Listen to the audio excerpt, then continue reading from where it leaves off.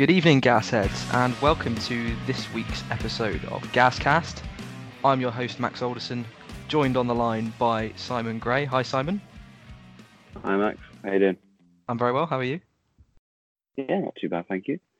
Good. Lots to talk about this week in this Q&A edition of Gascast. You guys sent in your questions to us.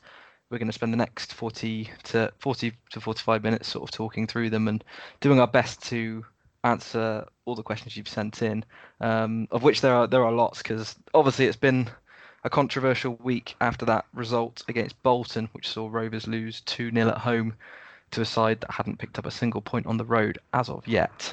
Let's jump straight in. Craig Pinchin has sent in a question. I'll ask you this one, Simon. He says, do you think Graham needs to be more flexible with his tactics, as in have a plan B if plan A isn't working?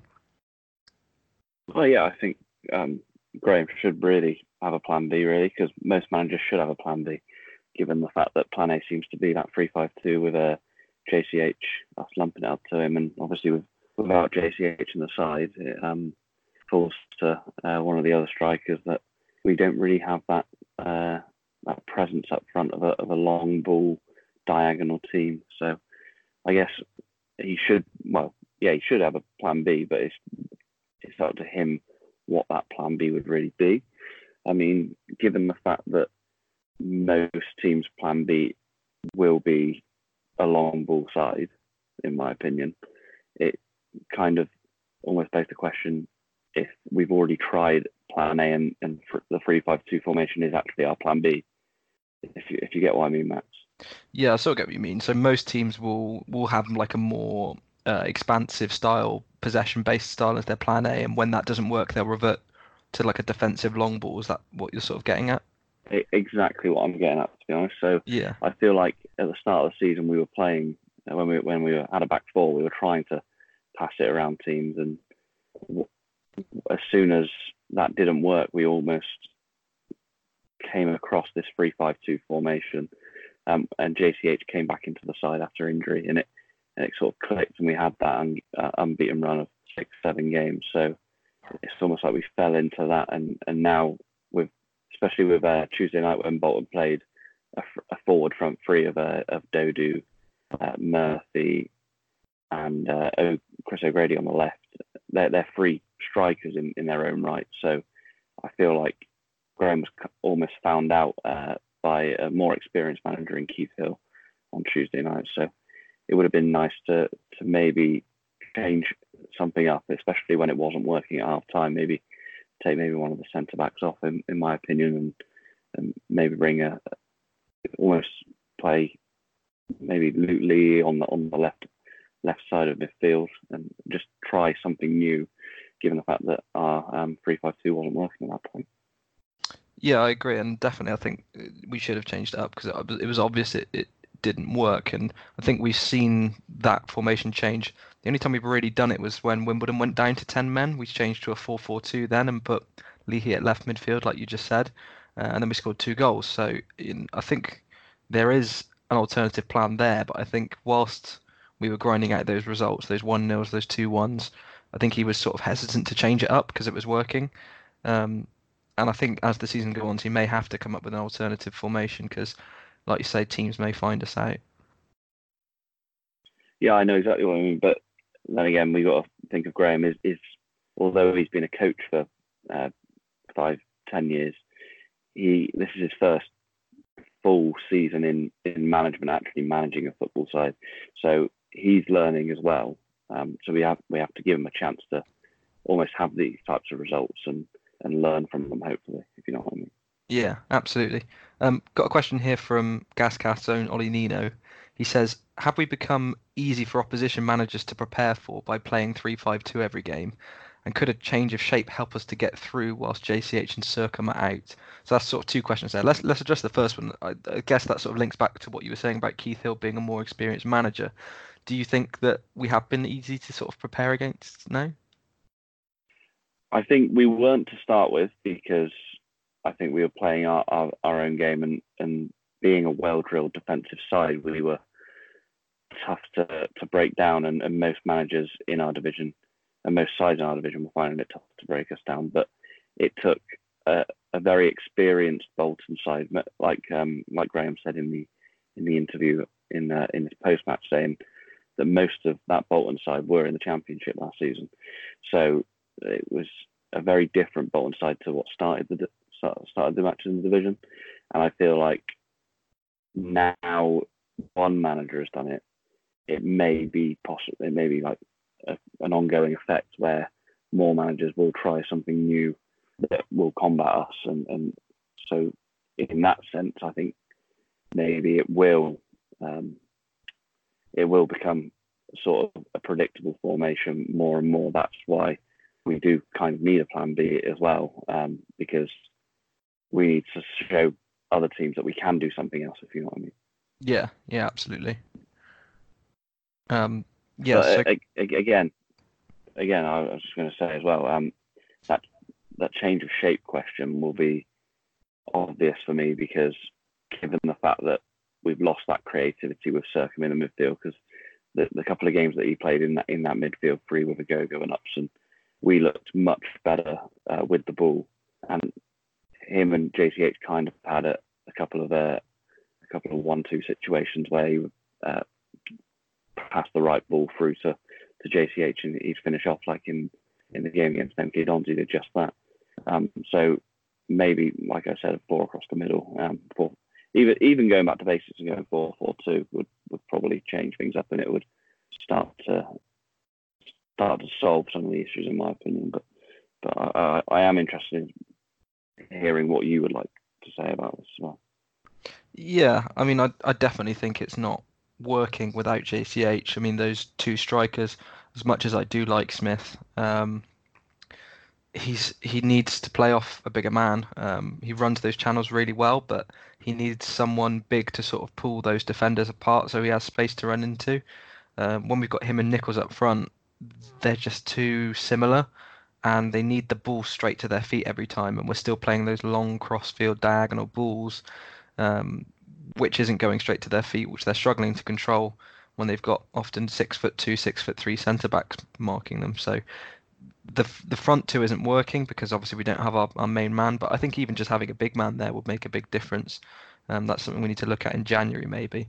But yeah, Circum missing is a big miss, and I don't think Ollie Clark's really plugging that hole in a creative sense, because he just watching that game against Bolton, I don't really see what Ollie Clark did for 90 minutes. It was really frustrating because you've got those two defensive-minded players in Upson and Agogo who win the ball, but then you need somebody in that hole to drive forwards, and without Circum there, and without JCH up front, I don't really see what our identity as a side is. Plus the fact that we had Michael Kelly at left wing back rather than Leahy, who's more of a defensive-minded left back.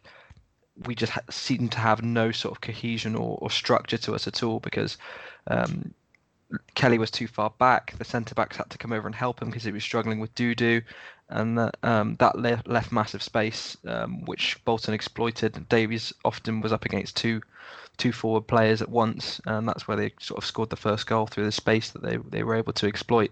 So really, without those two players, it's sort of the shape's fallen in on itself, especially with Leahy not on the side as well. Hopefully he's back on Saturday.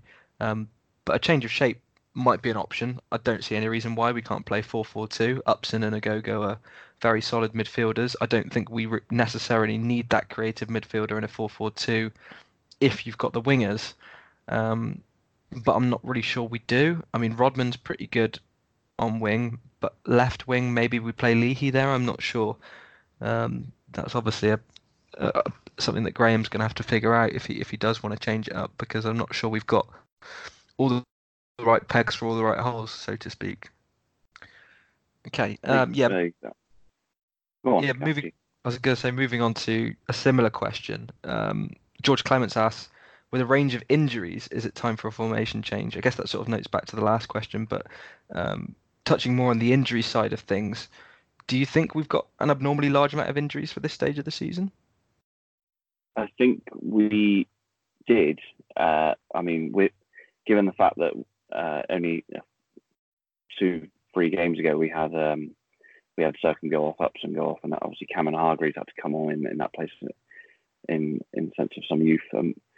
with Mark Little out as well. Ollie Clark was out for some time, and obviously we've got the big miss in JCH, and Josh Hare is apparently out for most of the season after his was it the ACL that he did? It's not really been confirmed. I think it may be though, because it's been so quiet and you do hear whispers. I think it may be his ACL, or maybe not like completely torn but damaged. Yeah. So like I said, it seems like it's been a lengthy injury spell for most of the players. Obviously, we've hopefully got Holmes Dennis back soon, given the fact that he's been absent the end of last season as well. I mean, but like I said, that was a few games ago. Now we're having that chance of Little back and Upson back, and hopefully Circum back up very soon. Ollie Clark is back, although there are some rumours that is he actually still carrying that knot, which is making his game off a little bit. It's unsure on that, but I think given the fact that there are those injuries still at the club, there almost needs to be a formation change, because you can't continue to play 3 centre backs and 3 centre midfielders when you only have 4 centre backs and 4 centre midfielders if you count 5 centre midfielders if you count Hargreaves as well. So it's almost like we don't have a squad depth enough, if you know what I mean, that we've got those types of players in this formation of the 3-5-2. It just almost screams to me that we've got not a big enough squad given the amount of injuries, if you know what I mean. Yeah, there's definitely a lack of depth, and I think that's sort of mostly down to how hamstrung the budget is on a couple of players. I think, like we've spoken before on the podcast, that Circum, Nichols, Bennett, these are massive big earners in our squad, probably the highest earners in our squad, but some of the lowest output in terms of performance. And until we get rid of those players, for those 3 players, we could probably get five or 6 in, maybe. Maybe not of the same. Well, I was going to say not of the same quality, but those 3 players don't have massive outputs in terms of what they offer in terms of goals and assists and creativity. Circum probably more so now. He's found that natural position at Cam where he's best suited to. But Nichols and Bennett, definitely we can get a lot better for a lot cheaper and a lot younger. So I think we'll start to see, if we can get those players out, a bit more depth and a bit more cover for these injuries. But I don't see there's any reason why we can't dip into our youth team and give some players a go, because this is a season where, let's be honest, we're not going to go up, and we're probably not going to go down. So surely it's a good opportunity to maybe play Hargreaves in place of maybe Ollie Clark if he is carrying that knock. What do you think? Yeah, so I mean, given the fact that when Hargreaves came on against MK Dons, he actually looked very good and looked accustomed to the side, even though he only played about 20, 25 minutes. It looked like he could fit in well in that department. And we've also got other youngsters in the side where we had Tomlinson and Luca Hall play throughout pre-season and really impress some fans. So it would be nice for us to look at that youth, even if we've still got the likes of Bennett and Nichols in the squad. We don't have to play them. Like, we've got the youth in the side to come up and really step up, and Graham can say, now's your chance. I've dropped an experienced player who isn't really cutting it at the moment and brought in you to make a difference. Yeah, that'd be good to see, and I think that's what all sort of fans want to see, youth coming through. Question from James Monteith. I probably said that wrong. He says, what do you think the players are being told tactically? Surely the staff aren't encouraging boosting up the ball to our short forwards, and why is almost every player reluctant to go forward with the ball at their feet? It's a very good question. I think that this is a case where they are told tactically to try and play football, but as soon as there's a lack of confidence almost when they do go forward with the ball, meaning that when they do lose it, and especially at home where there's generally not that kind of feel-good factor at the moment, so it is quiet at times, and as soon as a player loses the ball, you would be able to hear on the pitch the groans from from half of the stadium, really. Fair enough in certain cases, like when I remember on Tuesday night when Upson was trying to do something and he placed a misplaced pass and then won it back, and everyone was like, okay, fair enough. And then he placed another misplaced pass almost 10 seconds later, and the crowd really got on the backs of the players, given the fact that we were losing the game. I think that, back to the question though, Graham is telling them a system to play and they are trying it, but the almost defensive mechanism going into the minds of the players is that they don't want the ball so often, and they will just lump it forward to try and find that killer pass, try and get the ball forward quickly. But sometimes getting the ball forward quickly isn't always the right answer. Yeah, and I definitely think it's the case that we don't have especially the midfield three, don't have that technical one-touch ability to pass themselves out of trouble. I definitely think that at the first sign of danger, they almost do sort of look up for Johnson and hoof it up in that direction, rather than try and turn a player and pass around them in the triangles. That's definitely something we don't really do, that I see other teams do to us. And that's, I think, primarily because we don't have that style of central midfielder at the club. Maybe Circum, but the others not so much. And again, that just points to the fact that we definitely need to go out and get that kind of player in January, so that we can be more versatile, because right now we are a one-trick pony, not just because we're one team, a one-man team, but also because we only have one real style of playing, and long-term that's not really going to work out. As for why the players are sort of reluctant to go forwards with the ball at their feet, I'm not sure I massively agree. I think the wing backs do get forward and dribble with the ball and get down the byline. The forwards, I think Smith does run the channels quite well, and Upson, when he gets the ball, he does like to sometimes drive forward. So I do think we do carry the ball quite well.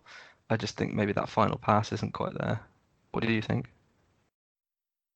I completely agree with you, to be honest. I think that given the fact that we have that midfield three in Agogo, Upson and Ollie Clark on Tuesday night, there isn't that much positivity in the way that Ollie Clark and Agogo will go. Like Agogo will charge around and do his best to try and win the ball back, but the one player that does try and spread the ball is Ed Upson, and if he's having a poor game like he did on the Tuesday night, which we haven't said for most of the season because he's had a very good start to the season, but if he has a poor game, then that creativity does dip below a level that fans would like to see. It's given the fact that we maybe had a more creative midfielder in cross lines last season, it just shows that sometimes when you don't have that one creative player in the side, it really means that any chance you do get, you're gonna have to take. But like we said, I mean, given the fact that if we have that, we don't have JCH in the side, and we're gonna have very few chances. We've got Nichols and Smith and Adebayo all chomping at the bit to get those two starting places. But I mean, we can lead right onto it, to be honest. We've got some questions here regarding Tom Nichols, given the fact that he missed a penalty against Doncaster on Saturday, and then also missed a chance in the early moments against Bolton on Tuesday. Do we now think that, given the fact that I'm sure you may have heard in the Blackpool end that there were some cheers when Nichols was subbed in the Bolton game, do you think that Tom Nichols does deserve all the criticism that he gets? I think it's difficult. It's difficult to be critical without being personal, because I think for a lot of people it is personal now, because he's been with the club for so long, and they pay a lot of money to watch him week in, week out, that it's just, I think it's now got to the point where the frustration has boiled over and the patience has run out, and especially given what was happening on the pitch against Bolton, i.e. we were 1-0 down, and the fact that he missed the penalty last week, I think it was a tipping point for a lot of people. I have to admit, myself included, I've always been a supporter of Tom Nichols, and I always support any player who wears the quarters. But I find that sort of mantra is being tested, if you like, because I'm struggling to support him as a player when he is just getting the basics wrong. He's such a good technical player with a good head on his shoulders, but for the past, I don't know, 6 or 7 games, he's just not even been able to do the most basic of things. Miscontrolling the ball under no pressure, overthinking things, missing chances. The penalty sort of summed it up for me because having won that penalty, he needed to score that penalty, not just for the team, but for himself, especially given the run he's been on without the goal. And if you really, really need to score that penalty, as a player, you do everything you can to make sure that you make it difficult for that goalkeeper. But for me, Tom Nichols did not make it difficult for the keeper.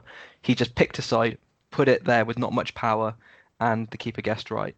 You know, I can't understand why he didn't sort of give 100% into that penalty and drive it as hard as he could into one of the corners. He needed that goal for himself, and he just didn't look hungry enough for it. And he should be hungry for that because he's on the worst run of his career. He needs goals, not for himself, not just for the team, but for himself and his career going forwards. Because who's realistically going to want to sign him after this? It's going to be it's a long road back for him. And as for does he deserve the criticism he gets? As a player, yeah, he does deserve the criticism. As a person, he doesn't deserve the abuse that he got on Tuesday. No, that was some of it was over the top and reactionary, and some of it was disgusting, to be honest. But the criticism as a player, 100%. He's had enough chances for me. We've seen him play around 100 games overall, and his output is what, 3 or 4 goals, and he's not even doing the basic stuff right anymore. The stuff that traditionally I would say he is good at, he's not got that anymore. And for me, he's a player who, when his head drops, he doesn't recover for the whole game. And you saw that against Bolton. He missed that chance on 5 minutes, and you could just see his head drop. And for the rest of the game, he was miscontrolling the ball. The crowd were getting on his back, and that was affecting him. And he just doesn't seem mentally strong enough to make it as a footballer at this level. And it's just the most baffling case of a player I've ever seen in all my time watching football. No, I completely understand your point there, Matt. I mean, given like you said, there is a line between criticism that is completely valid of Tom Nichols and abuse. So like abuse shouldn't be tolerated at any level at the football club. To be honest with you, I think that the criticism is warranted. As a striker, everyone looks at your goals, and if you're looking at goals for Tom Nichols, like you said, it's 4 or 5 goals in over 100 games for us. It begs the question: is he just a confidence player, or is he not good enough at this level? And I mean, I'll just read you something that Graham said after the game on Tuesday on Nichols. He's after the game against Bolton on Tuesday. He said, he's one of our own. He's one of the lads.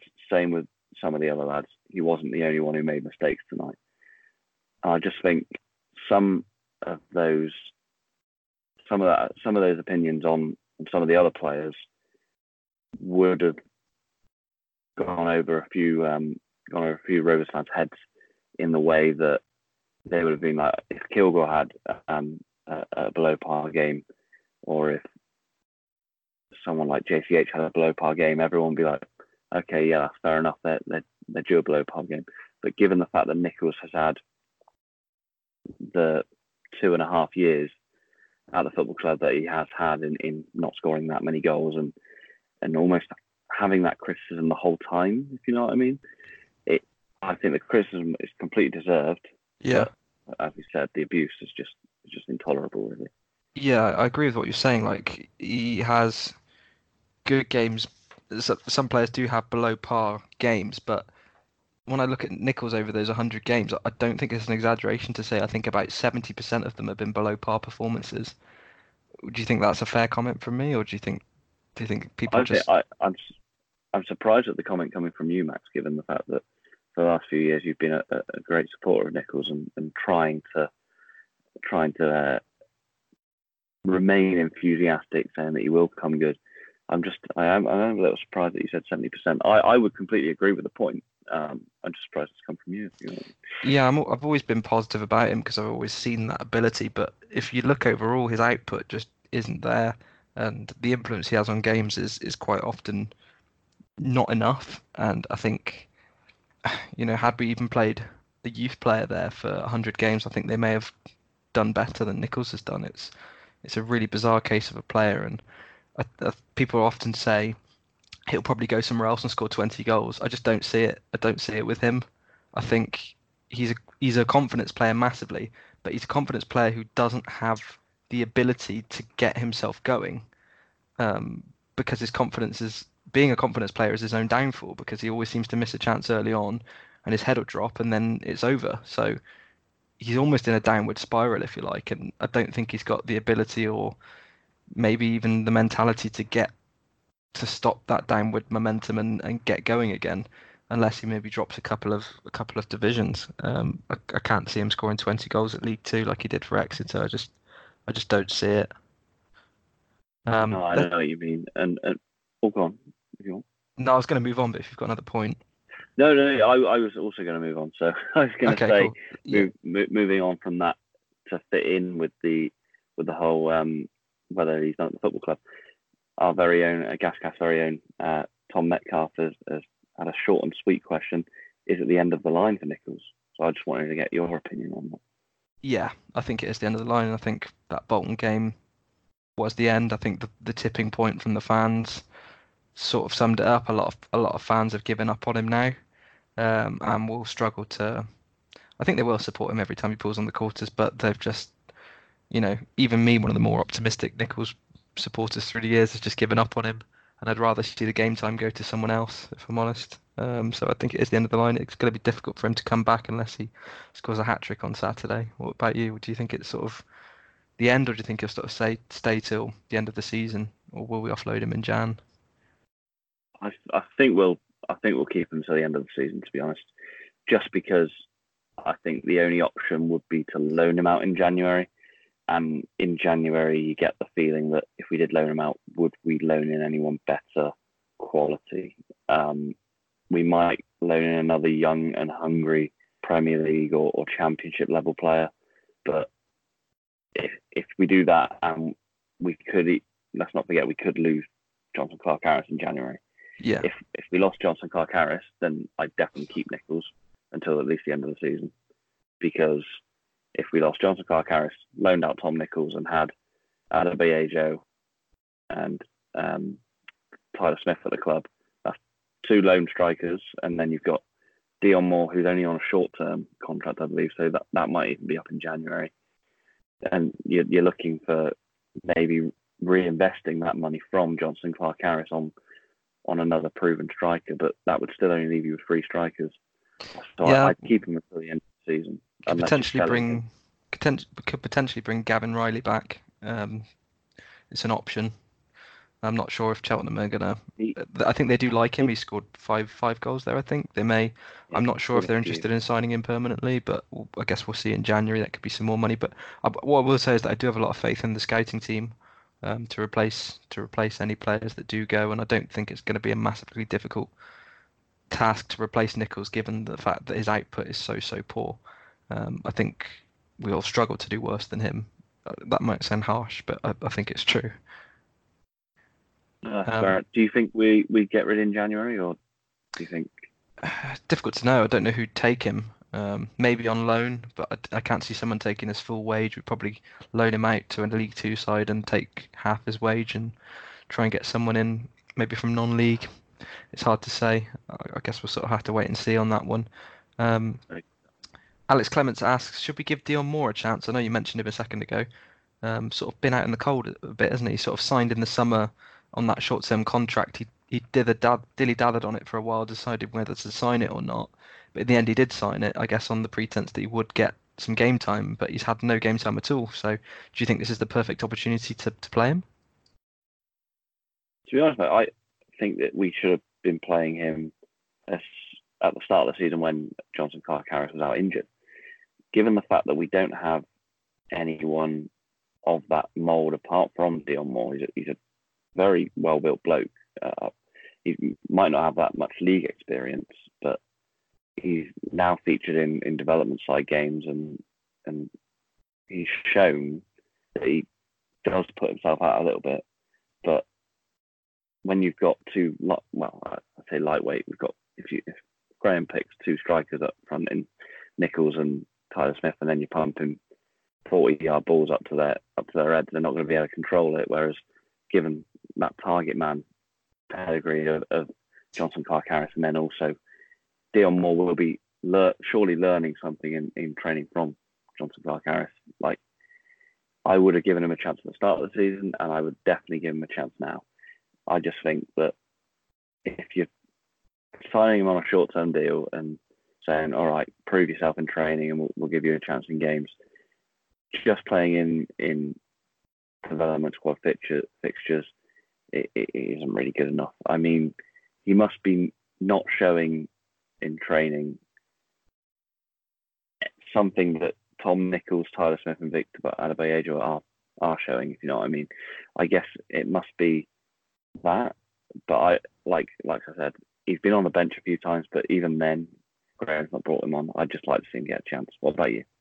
Yeah, he definitely needs a chance. I mean, if you can't drop a player like Nichols now after the past couple of performances, then when is he going to get an opportunity? And interesting, I've spoken to a lot of people where I've suggested to some Rovers friends of mine that he should get a chance, and quite a few of them said, "Oh, I've watched him in dev games, I've watched him in preseason. He's not ready. He's not good enough."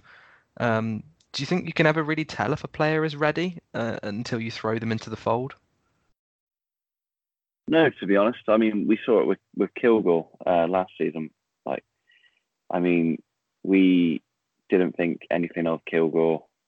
We knew that he was a young talent through the academy, but he went on loan to Maidenhead, and then we recalled him obviously when we had a few injuries and the international break, and Coughlan threw him in, threw a young player in away at Plymouth, and he gave it a really good showing for himself, and he was one of the reasons that we did manage to draw that game.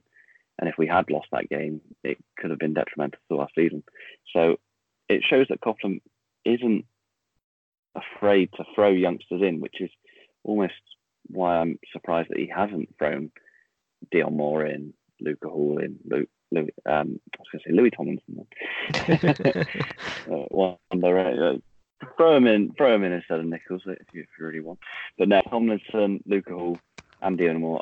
I am even Romain Menegese. Like, I would have thrown all of them into the team at some stage this season. Not in the same game, but at some point in this season, we've needed each and every one of those players to come in and just prove themselves. I just feel that Graham hasn't given those four players a chance, whereas he was happy to give a chance to Alfie Kilgore last season. But like I said, it must be because they're showing not enough in training, or Graham might not think they're ready yet. Maybe they all of them need some loan moves. I don't know, but yeah, I mean, I think that loan move to Maidenhead was sort of the making of Kilgore. So we'll see, but I really don't think you can know if a player's ready until you throw him in, and this is the perfect season to do that, and it's the perfect opportunity to do that for Dion Moore, especially with the form Nichols is in. So I think it's disappointing that he hasn't, but there's plenty of time left in this season, and we'll see where it goes from here, I guess. Jack Lovering asks, we're always in flux between optimism and toxic anger directed at the players and staff.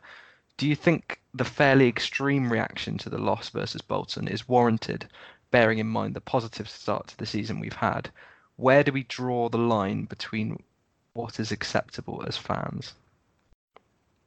It's a very good question, Jack. I think the extreme reaction to the loss against Bolton is warranted, just because bearing in mind they had played 5 games this season away from home, scored once, conceded 19, albeit some of them were 5-0 defeats to the likes of Tranmere earlier on in the season when they were playing their youngsters. But still, I mean, it is one of the one of the worst home performances in my time following Rovers. Not the worst, may I add, but it's just, I think it was actually warranted, that reaction to Bolton. I mean, the boos, I think, were warranted because we didn't look like scoring if we'd been playing there until 3 a.m. And this is against a side that's conceded 19 in 6 away games this season. What about you? Do you think it was warranted? Yeah, they had 11 players out injured as well, so say. Yeah. So it's even more surprising. It was a frustrating result. I think Bolton have brought in a lot of quality players. Don't get me wrong. Dudu looks far too good, and it's quite frankly very odd that they've been able to do so. But by the same token, they're very entitled. They're entitled to do that by the book. They've done it by the book. They've not broken any rules. They've been taken over lawfully, legally, and they've now had the money to sign the players on free transfers, which they're legally allowed to do. They've done nothing wrong. The youth team that they played earlier in the season, they were just doing that to survive, so they didn't get further points deductions, and get kicked out of the league for not being able to fulfill fixtures. So they've done everything by the book, and I think there's a lot of outrage that we had to play a more difficult Bolton side, but that's just the luck of the draw, I'm afraid.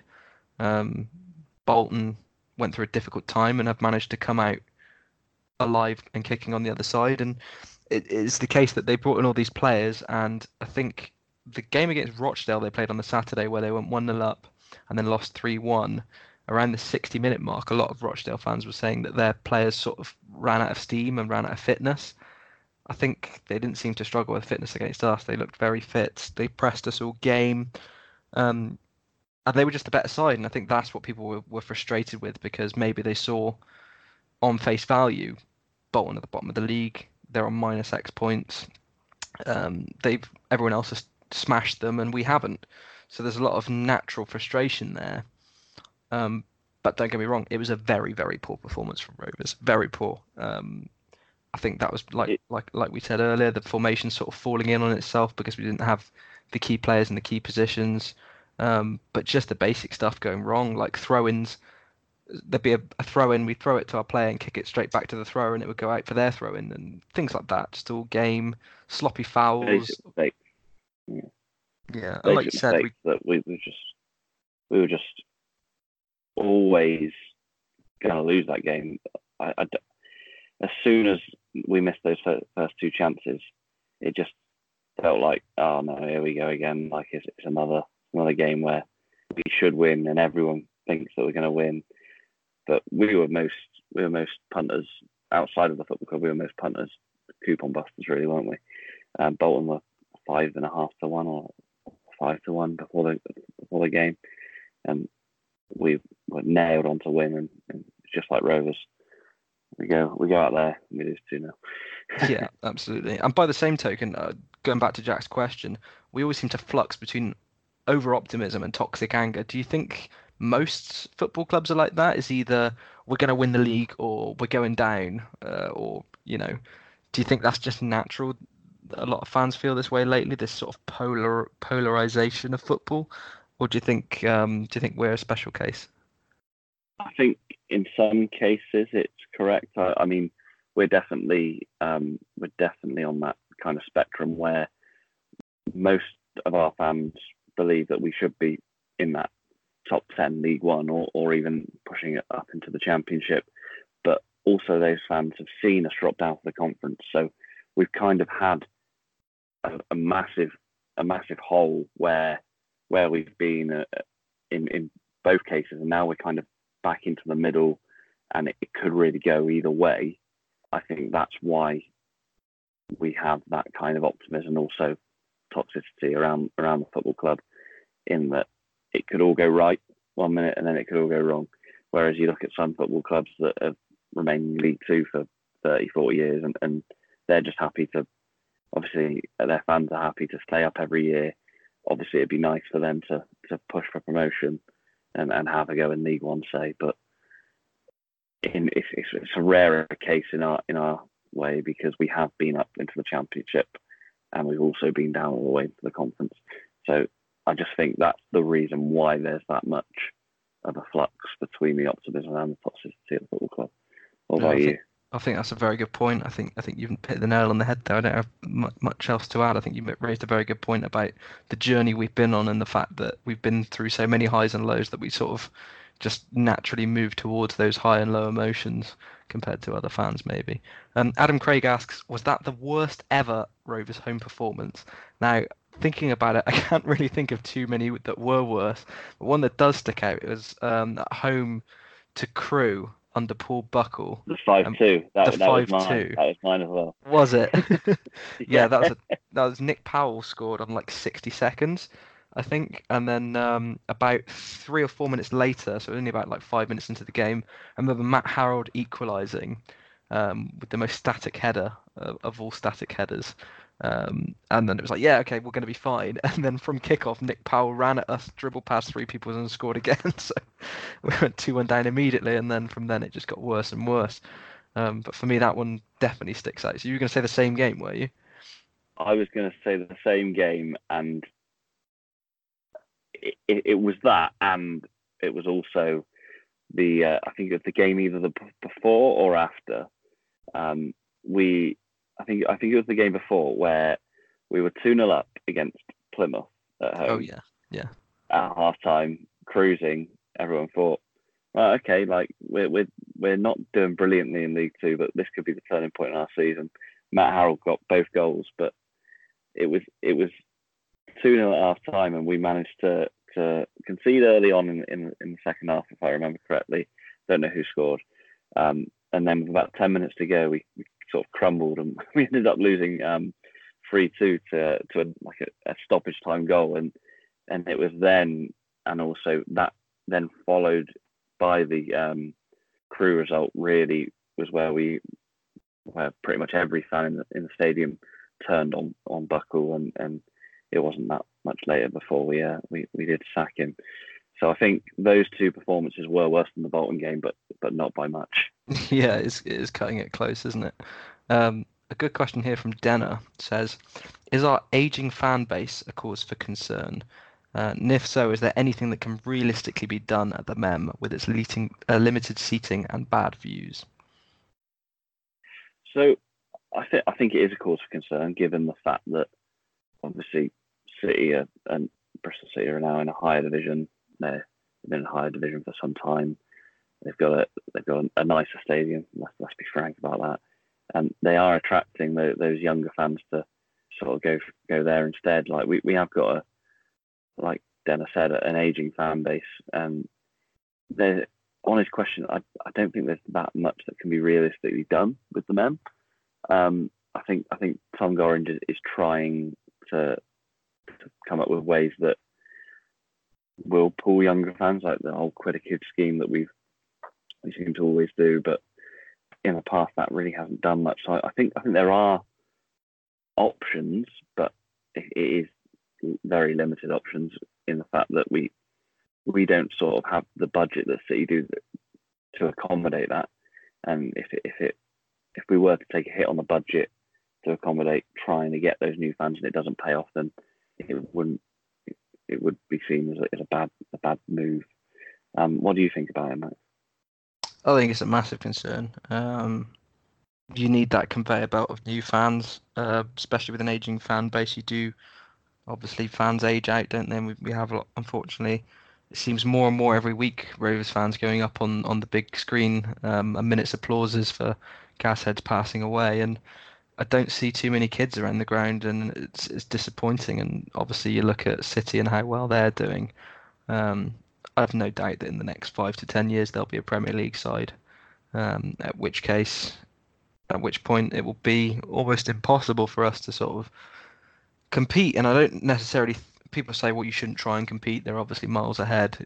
You're never going to be as big as them. But it's not so much competing with City. It's competing for the pool of fans. And our fan base will get smaller and smaller if we do not attract those younger fans. And theirs will get bigger and bigger. And at which point it becomes very difficult to grow as a club. And you really start to move down in the pecking order in the football pyramid.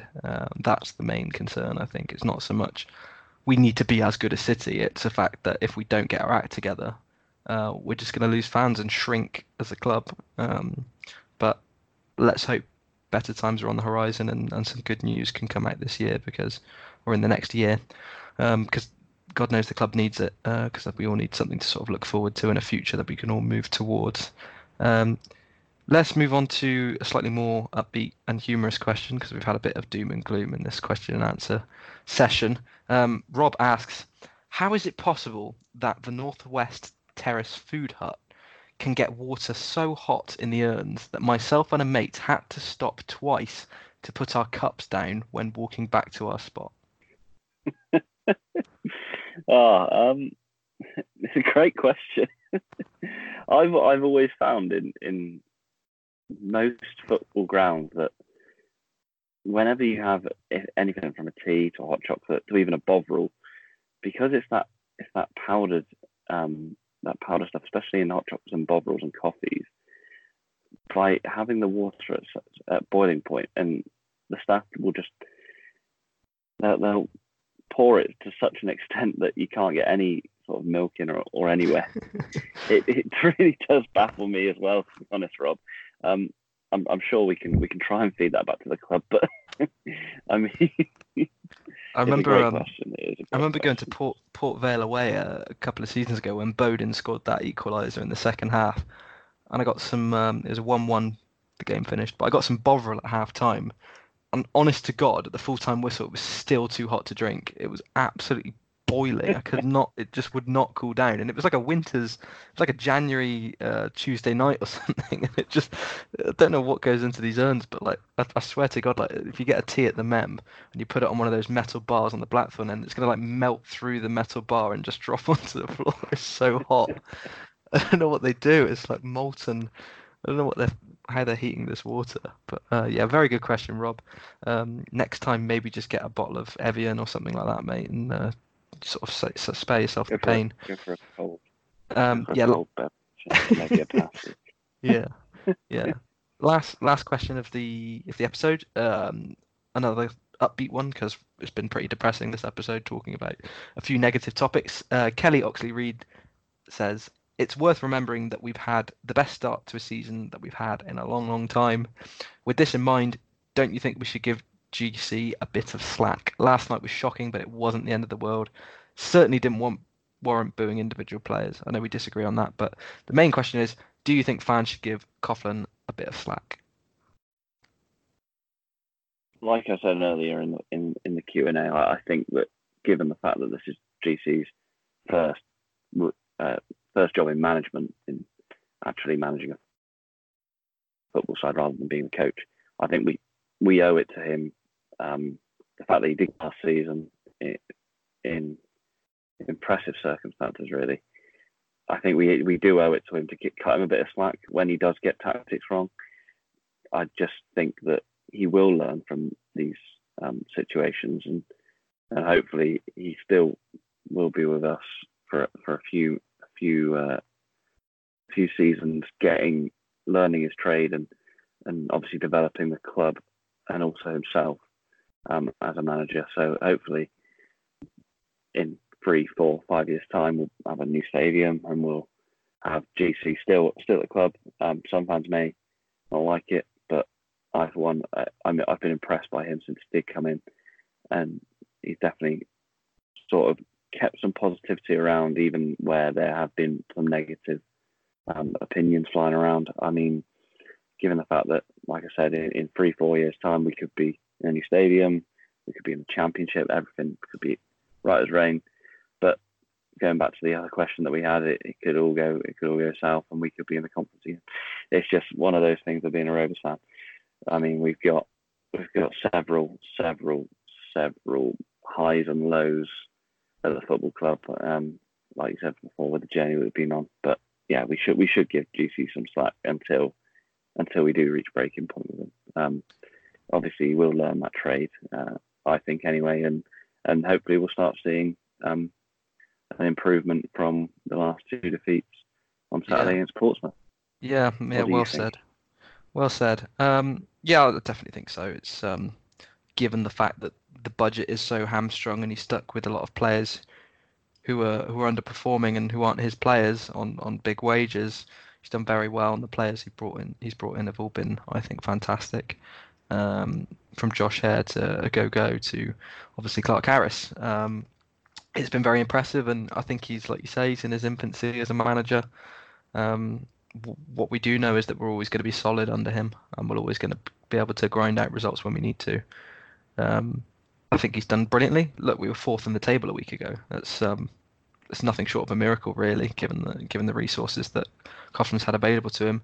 And I don't really think that the anger on Tuesday was necessarily directed towards Coughlin so much as a few individuals who maybe people sort of lost patience with.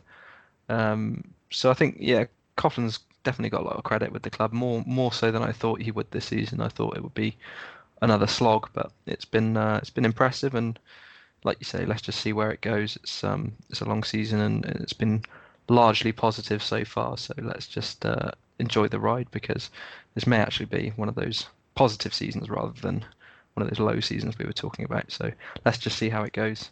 That's about it for this week, Gasheads. Thanks for listening to this Q&A episode. We'll be back next week with a normal full episode. Simon, thanks very much for joining me. No problem, Max. It's been lovely to be here. Yeah, thanks for speaking with me. As always, Gasheads, we'll catch you next time. Thanks for listening, and up the gas. Up the gas.